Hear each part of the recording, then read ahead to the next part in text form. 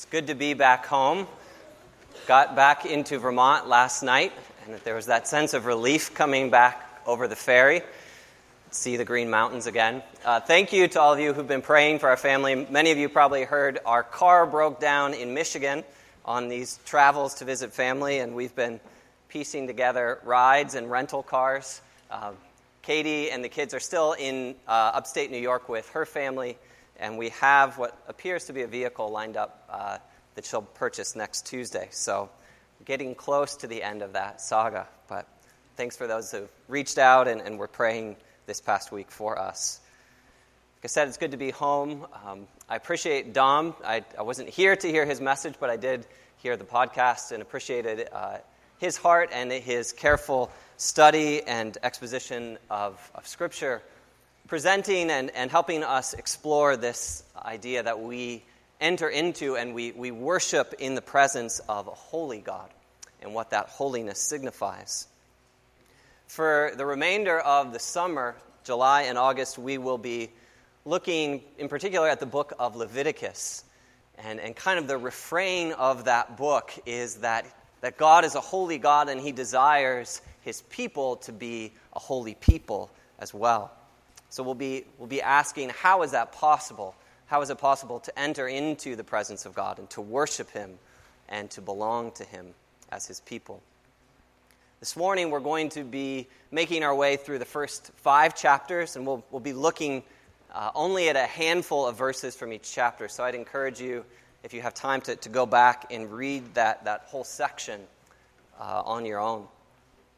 But the section we're looking at this morning in particular has to deal with the offerings that the people of Israel were commanded to bring to God in his tabernacle. There is a story about a family who was visiting a new church one Sunday morning. And they had along with them their 5-year-old son. And so he was sort of taking everything in, observing what was happening in the service. And at one point, the offering was taken and the plate was passed in front of his family. And he watched his father drop a contribution in the plate and kind of thought about that.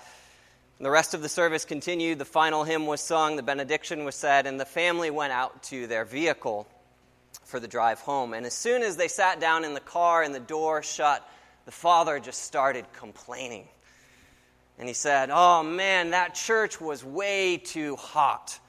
And the music was way too loud. And the preacher was way too long." And the boy was listening to his father and listened for a while longer. And after a moment, he finally took the courage to interrupt his father. And he said, "Dad, I know, but you got to admit, that really wasn't all that bad. It only cost you $1.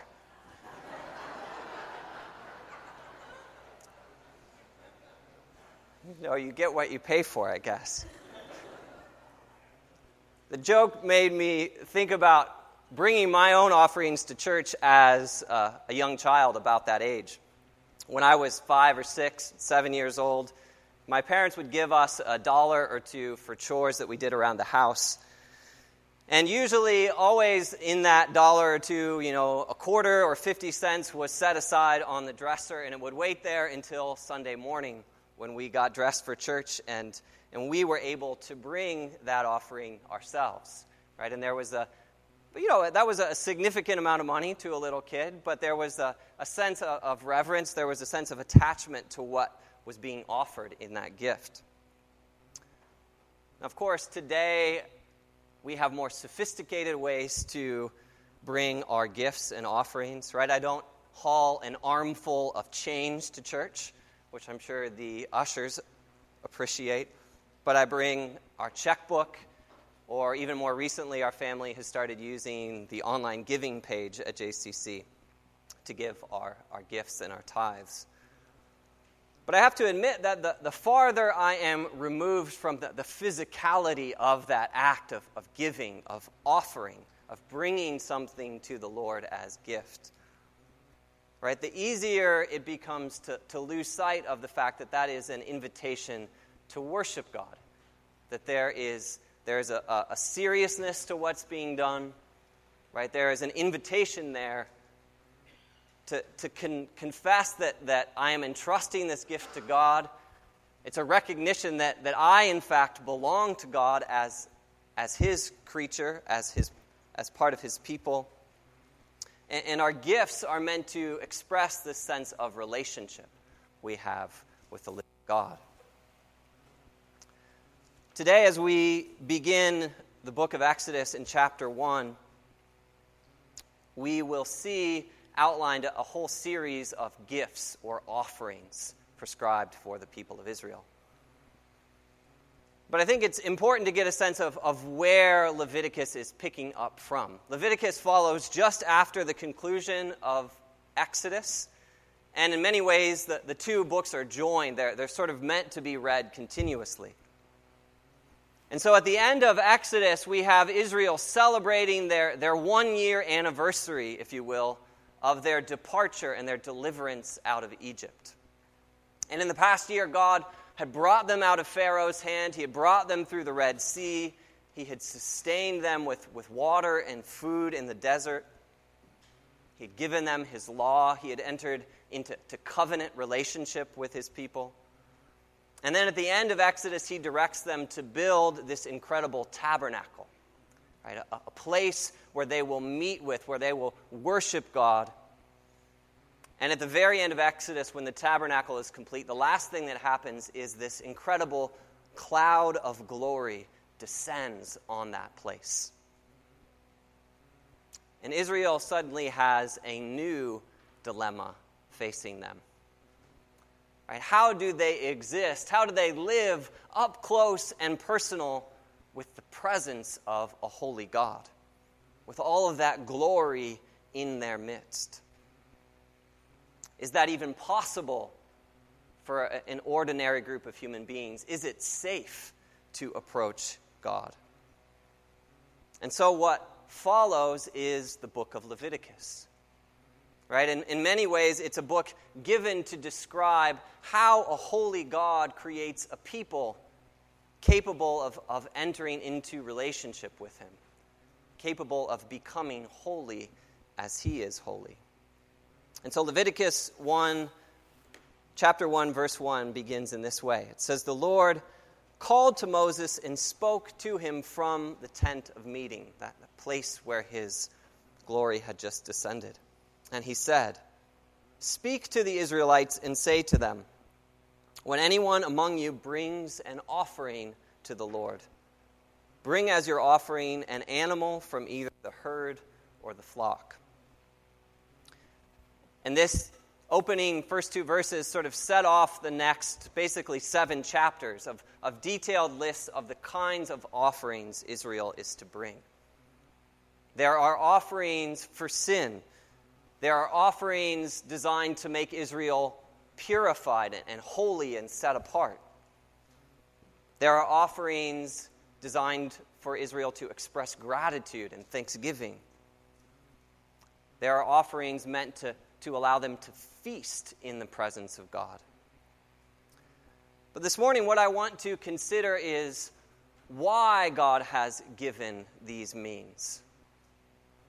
What do these offerings and the reason behind why God has given them, what do they suggest about what it looks like to be in relationship with the God of Israel? What does it mean? How is it possible for an ordinary people to enter into relationship, enter into the presence of an extraordinary, an uncommon, a holy God? So as we look at Leviticus 1 through 5, let me pray for us as we begin. Lord, we confess that You are a holy God, and we desire to be Your holy people. But we need Your mercy, we need Your kindness, we need the provision of Your care for us to do that. Lord, we thank You for the record of Your provision of offerings and means and ways for the people of Israel to approach You. Lord, I pray that You would help us to reflect on the invitation You have given to us today to approach you and to enter into your presence in a similar way. Lord, may the words of my mouth as I teach now, may the meditations of all of our hearts be pleasing in your sight. Jesus, it's in your name we pray. Amen. In chapters 1 and 2 and 3, we find a description of different kinds of food offerings. And they are gifts taken directly from the harvests, from the crops, or from the herds of the people of Israel. And the book of Leviticus says about each one of these kinds of offerings that when they are offered, they become a pleasing aroma, a kind of incense, a fragrance that pleases God. And the first of these food offerings is described in chapter 1 and is called a burnt offering. And it's because the entirety of what was offered was to be consumed or burnt up by the fire there in the tabernacle. Let me read to you just a selection of verses from here in chapter 1. The Lord said to Moses, "If the offering is a burnt offering from the herd, you are to offer a male without defect. You are to lay your hand on the head of the burnt offering, and it will be accepted on your behalf to make atonement for you. And the priest is to burn all of it on the altar. It is a burnt offering, a food offering, an aroma pleasing to the Lord."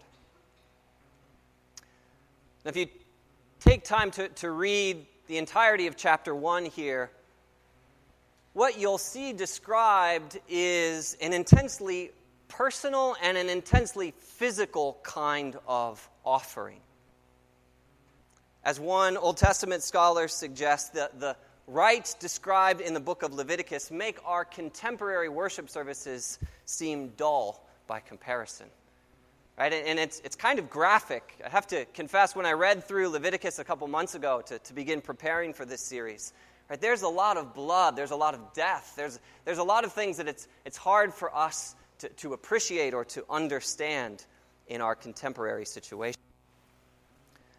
But imagine, if you will, coming into worship this morning, not bringing a checkbook in your purse, right, not getting an app out on your phone, right, but bringing with you a living creature. A creature that you have cared for, you've fed, you've raised from birth. And as you approach the place where you are to worship, Leviticus says that the people of Israel were not just to deposit that animal somewhere as an offering, but that they were first to place their hand upon the head of that animal. And this is true of many of the sacrifices we hear described. They were to place their hand upon its head, and I think the idea here is that they would identify, right? They were likely to look that animal in the eye and to make personal the act of offering, the act of substitution that's about to take place. That this animal was about to give its life in place of the worshiper. Right? There was a deep and personal connection in bringing this gift. And then Leviticus tells us that the worshiper, after placing its hand upon the animal's head, he was to slaughter the animal himself and then begin to divide up the animal into pieces and to offer each one to the priest, who would then in turn take that part of the animal and place it on the altar to be consumed by fire. And verse 4 says that the purpose of this gift, the meaning behind this first sacrifice, was that it would make atonement for the worshiper, make atonement for the people. Now, burnt offerings were prescribed on a variety of occasions, but they were one of the most consistent offerings given in the temple. And actually, it was outlined that they were to be the first offering given at the start of worship each day there at the tabernacle or later at the temple in Jerusalem. Old Testament expert Gordon Wenham says that the basic idea behind the burnt offering is that it is providing atonement. It's dealing with a kind of broad sense of sin in the life of the worshiper and in the life of Israel. And it's given in order to make fellowship between a sinful person and a holy God possible. Right? It's the first thing that needs to be done in order to even venture or step into the presence of a living God. The burnt offering makes that relationship with God possible in the most basic sense. But as chapters 2 and 3 reveal that following the burnt offering, there were other kinds of offerings that were brought to the temple. Chapter 2 describes grain offerings. When anyone brings a grain offering to the Lord, their offering is to be of the finest flour. They are to pour olive oil on it, put incense on it, and take it to Aaron's sons, the priests. The priest shall take a handful of the flour and oil, together with all the incense, and burn this as a memorial portion on the altar, a food offering, an aroma pleasing to the Lord. The rest of the grain offering belongs to Aaron and his sons. It is a most holy part of the food offerings presented to the Lord. So we're told that at the beginning of worship each morning there in the tabernacle, an animal was to be sacrificed as a burnt offering. And then that offering was to be followed by one of these grain offerings. And again, a measure of olive oil and the finest flour was brought. And it was sprinkled with salt, as we're told in verse 13 here, chapter 2. And that first small portion was then taken again to the altar of the Lord, and it was burned before the Lord as a kind of incense.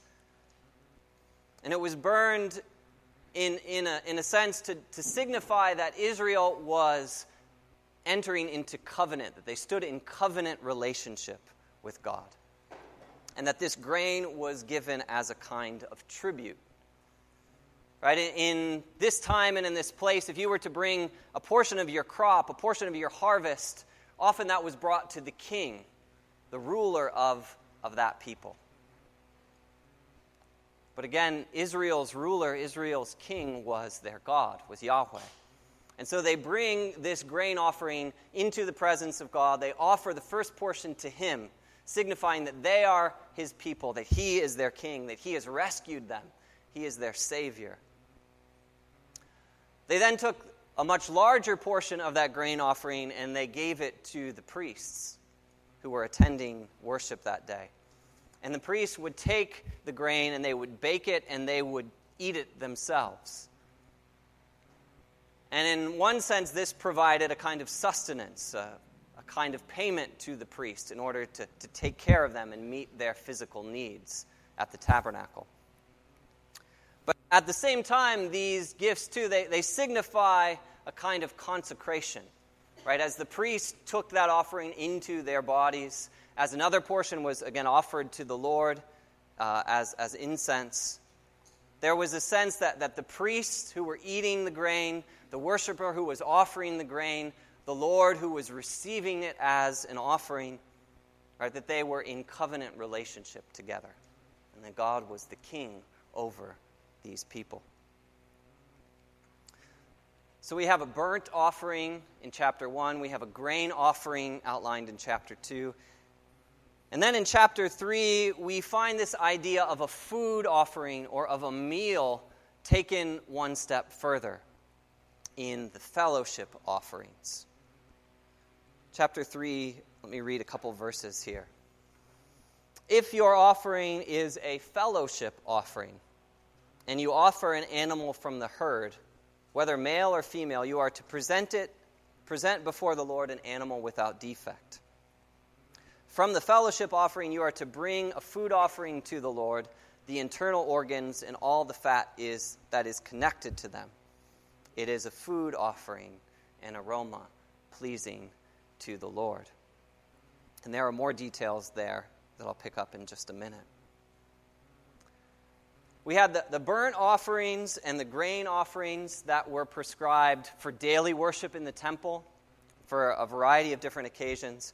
But these fellowship offerings in chapter 3, or peace offerings, depending on your translation, they were more discretionary. They were more voluntary. They were done at the desire of a worshiper to come into the presence of God, to fulfill a vow in his presence, or sometimes simply to rejoice in the blessing the Lord had given them. As an act of gratitude, they could bring a fellowship or a peace offering. And the Hebrew word here in chapter 3 that names this kind of offering is derived from the Hebrew word for peace, for shalom. And that idea, as you've probably heard me talk about before, shalom is not just peace meaning the absence of conflict. Shalom means a flourishing, a wholeness, a totality of well-being. And so God is saying, I desire Israel to participate, to have fellowship, to experience the fullness of my peace, the fullness of my life, the fullness of my blessings for them.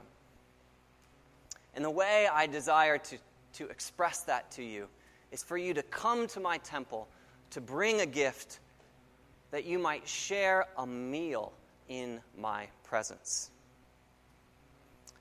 So Leviticus 3 says that in a fellowship offering, the lamb or the goat was brought there to the tabernacle, and it was divided up into sections. A portion of it was given for the priest to offer to the Lord. Another portion was given to the priest to roast and to eat themselves as the priesthood. But then the larger portion of the animal was returned to the worshiper after it had been roasted and cooked in the temple, in the tabernacle. And it was to be consumed, it was to be eaten there in the presence of God. I love the picture provided by Deuteronomy 12. Deuteronomy speaks about these kinds of fellowship offerings coming and being brought into the house of the Lord. And Deuteronomy 12 says this, "You shall eat before the Lord your God. You shall rejoice, you and your households, in all that you undertake, in all which the Lord has blessed you." And the idea here is that in calling Israel to offer sacrifice to him, God desires not only to make atonement for sin, but God wants us to be with him. He wants us to linger with him over a fine meal in his presence. He is a God of holy hospitality. You have to remember that Israel survived primarily as a dairy culture. They milked their animals. They rarely slaughtered an animal. It was too costly for them. And so meat was only eaten on very special occasions, rarely. But coming to the house of the Lord was just such an occasion. I think it's beautiful. It's this idea that God wants to be with us, to dine with us, to have us with him, and to celebrate his incredible abundance and blessings. So God delights in blessing his people, in being near to his people, in making atonement for his people possible. And as chapters 4 and 5 go on to remind us, one of the great blessings and provisions God has given his people is this atonement for sin, is his desire to cleanse his people and to remove their guilt and to remove the burden of unintended sin. Look with me briefly at chapters 4 and chapters 5, where Leviticus describes two different forms of sin offerings that were given. The Lord said to Moses, "Say to the Israelites, when anyone sins unintentionally and does what is forbidden in any of the Lord's commands." And then all of chapter 4 and the first part of chapter 5 go on to describe a variety of different kinds of offerings that could be given for various types of sin. And they describe in each of these occasions what the appropriate offering was. The idea in these two chapters, chapters 4 and chapter 5, is that unintended sin or other kinds of impurity could disqualify a worshiper from coming into the presence of a holy God. And it may seem foreign to us today, but even things like the proximity of a person to someone who has died or the corpse of an animal, to come into contact with certain kinds of bodily fluids, right? They could compromise that sense of set-apartness, that sense of otherness, the sense of holiness that was to be revered and respected when entering the presence of God.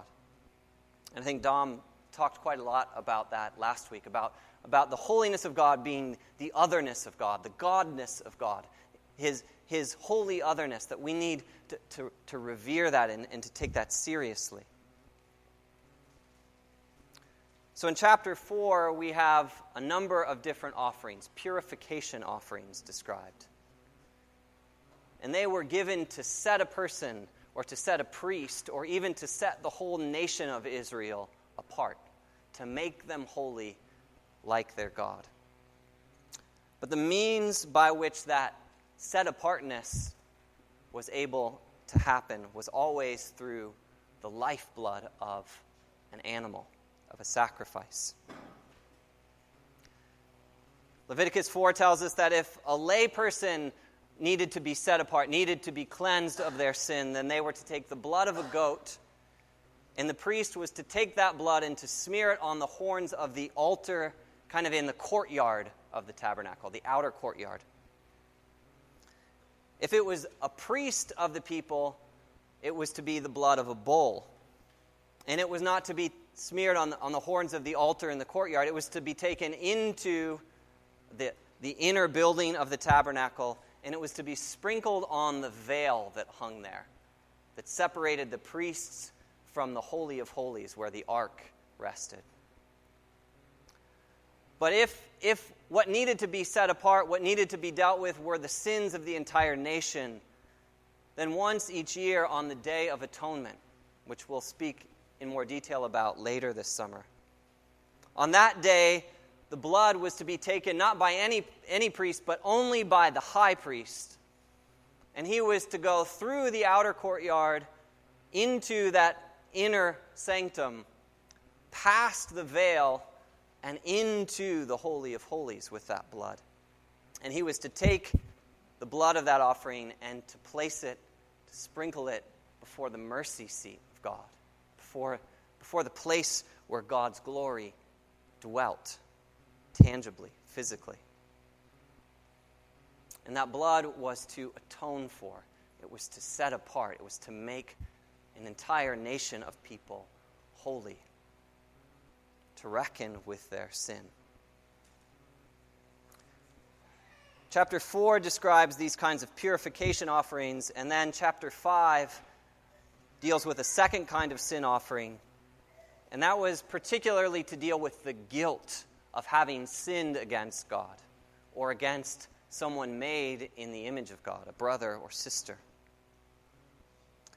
Leviticus 5:14 and 15 says, "The Lord said to Moses, when anyone is unfaithful to the Lord by sinning unintentionally in regard to any of the Lord's holy things, they are to bring to the Lord as a penalty a ram from the flock, one without defect and of the proper value in silver, according to the sanctuary shekel."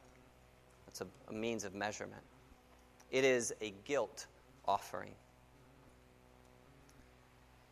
In this case, again, the idea was that if a worshiper became aware of an offense they had committed either against God or against another member of the community, they were to first go and make restitution, this passage will go on to say. They're to try to set things right in whatever way they are able, to repay the debt or to repay the offense if it was against a neighbor. But even after restitution or reparation was made, there was a debt that remained before the presence of God. And that debt was to be paid by coming to the tabernacle, coming to worship in the spirit of repentance and offering a lamb before God, a lamb without defect. When we come to later portions of Scripture like Isaiah 53, right, we find a lamb slain for Israel's debt, for Israel's sin, given as a guilt offering in order to make a kind of restitution that the people of God were not able to make themselves. And so we see that God provides a means, a way for offerings to be brought to deal with the guilt of sin as well.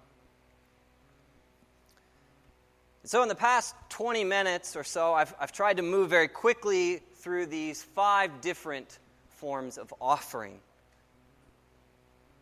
Things that were outlined for Israel to do, and I think God gives them as a gift to Israel because he wants them to come to him. He wants these offerings to draw them into his presence, to come into his house, to be at his table. We've described offerings to make atonement, offerings to renew a covenant with God, offerings to celebrate the peace and the blessings of God, and offerings to deal with our sin. But if I had to guess, my suspicion is that none of us in this sanctuary today have ever done any of these things. Right? Have any of you ever brought a big sack of flour to worship on Sunday morning? Or brought, some livestock along with you? Probably not. All right, no goats, no bulls, no grain. Why is that?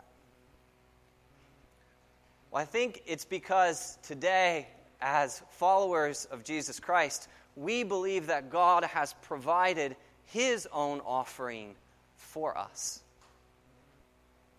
Right? An offering that essentially fulfills the need for burnt offerings and sin offerings and fellowship offerings. Right? It speaks to it. It inhabits it. It fills up all of these different respects of what it means to be the people of God and to come into God's presence. Right? We believe and we place our faith in an offering that has purchased our freedom as a people. Right? The offering that rescued us and drew us out of captivity and slavery. An offering that is meant to make us holy in every respect. And again, it's not an offering we bring. Right? It's an offering God has brought to us.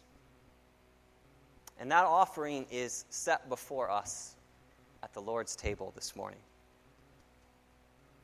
Right? That offering is the Lamb of God, the body and the blood of Jesus Christ, given for us to be his people. And the gifts of the Lord's table have been given out of that all-consuming, holy, and never-ending and ever-faithful love of God, to have a people, to possess a people, for us to belong to him, to be like him, to linger in his presence. So I want to invite those who are serving at the Lord's table to come forward now. I want us to consider what it is to receive this offering from our God.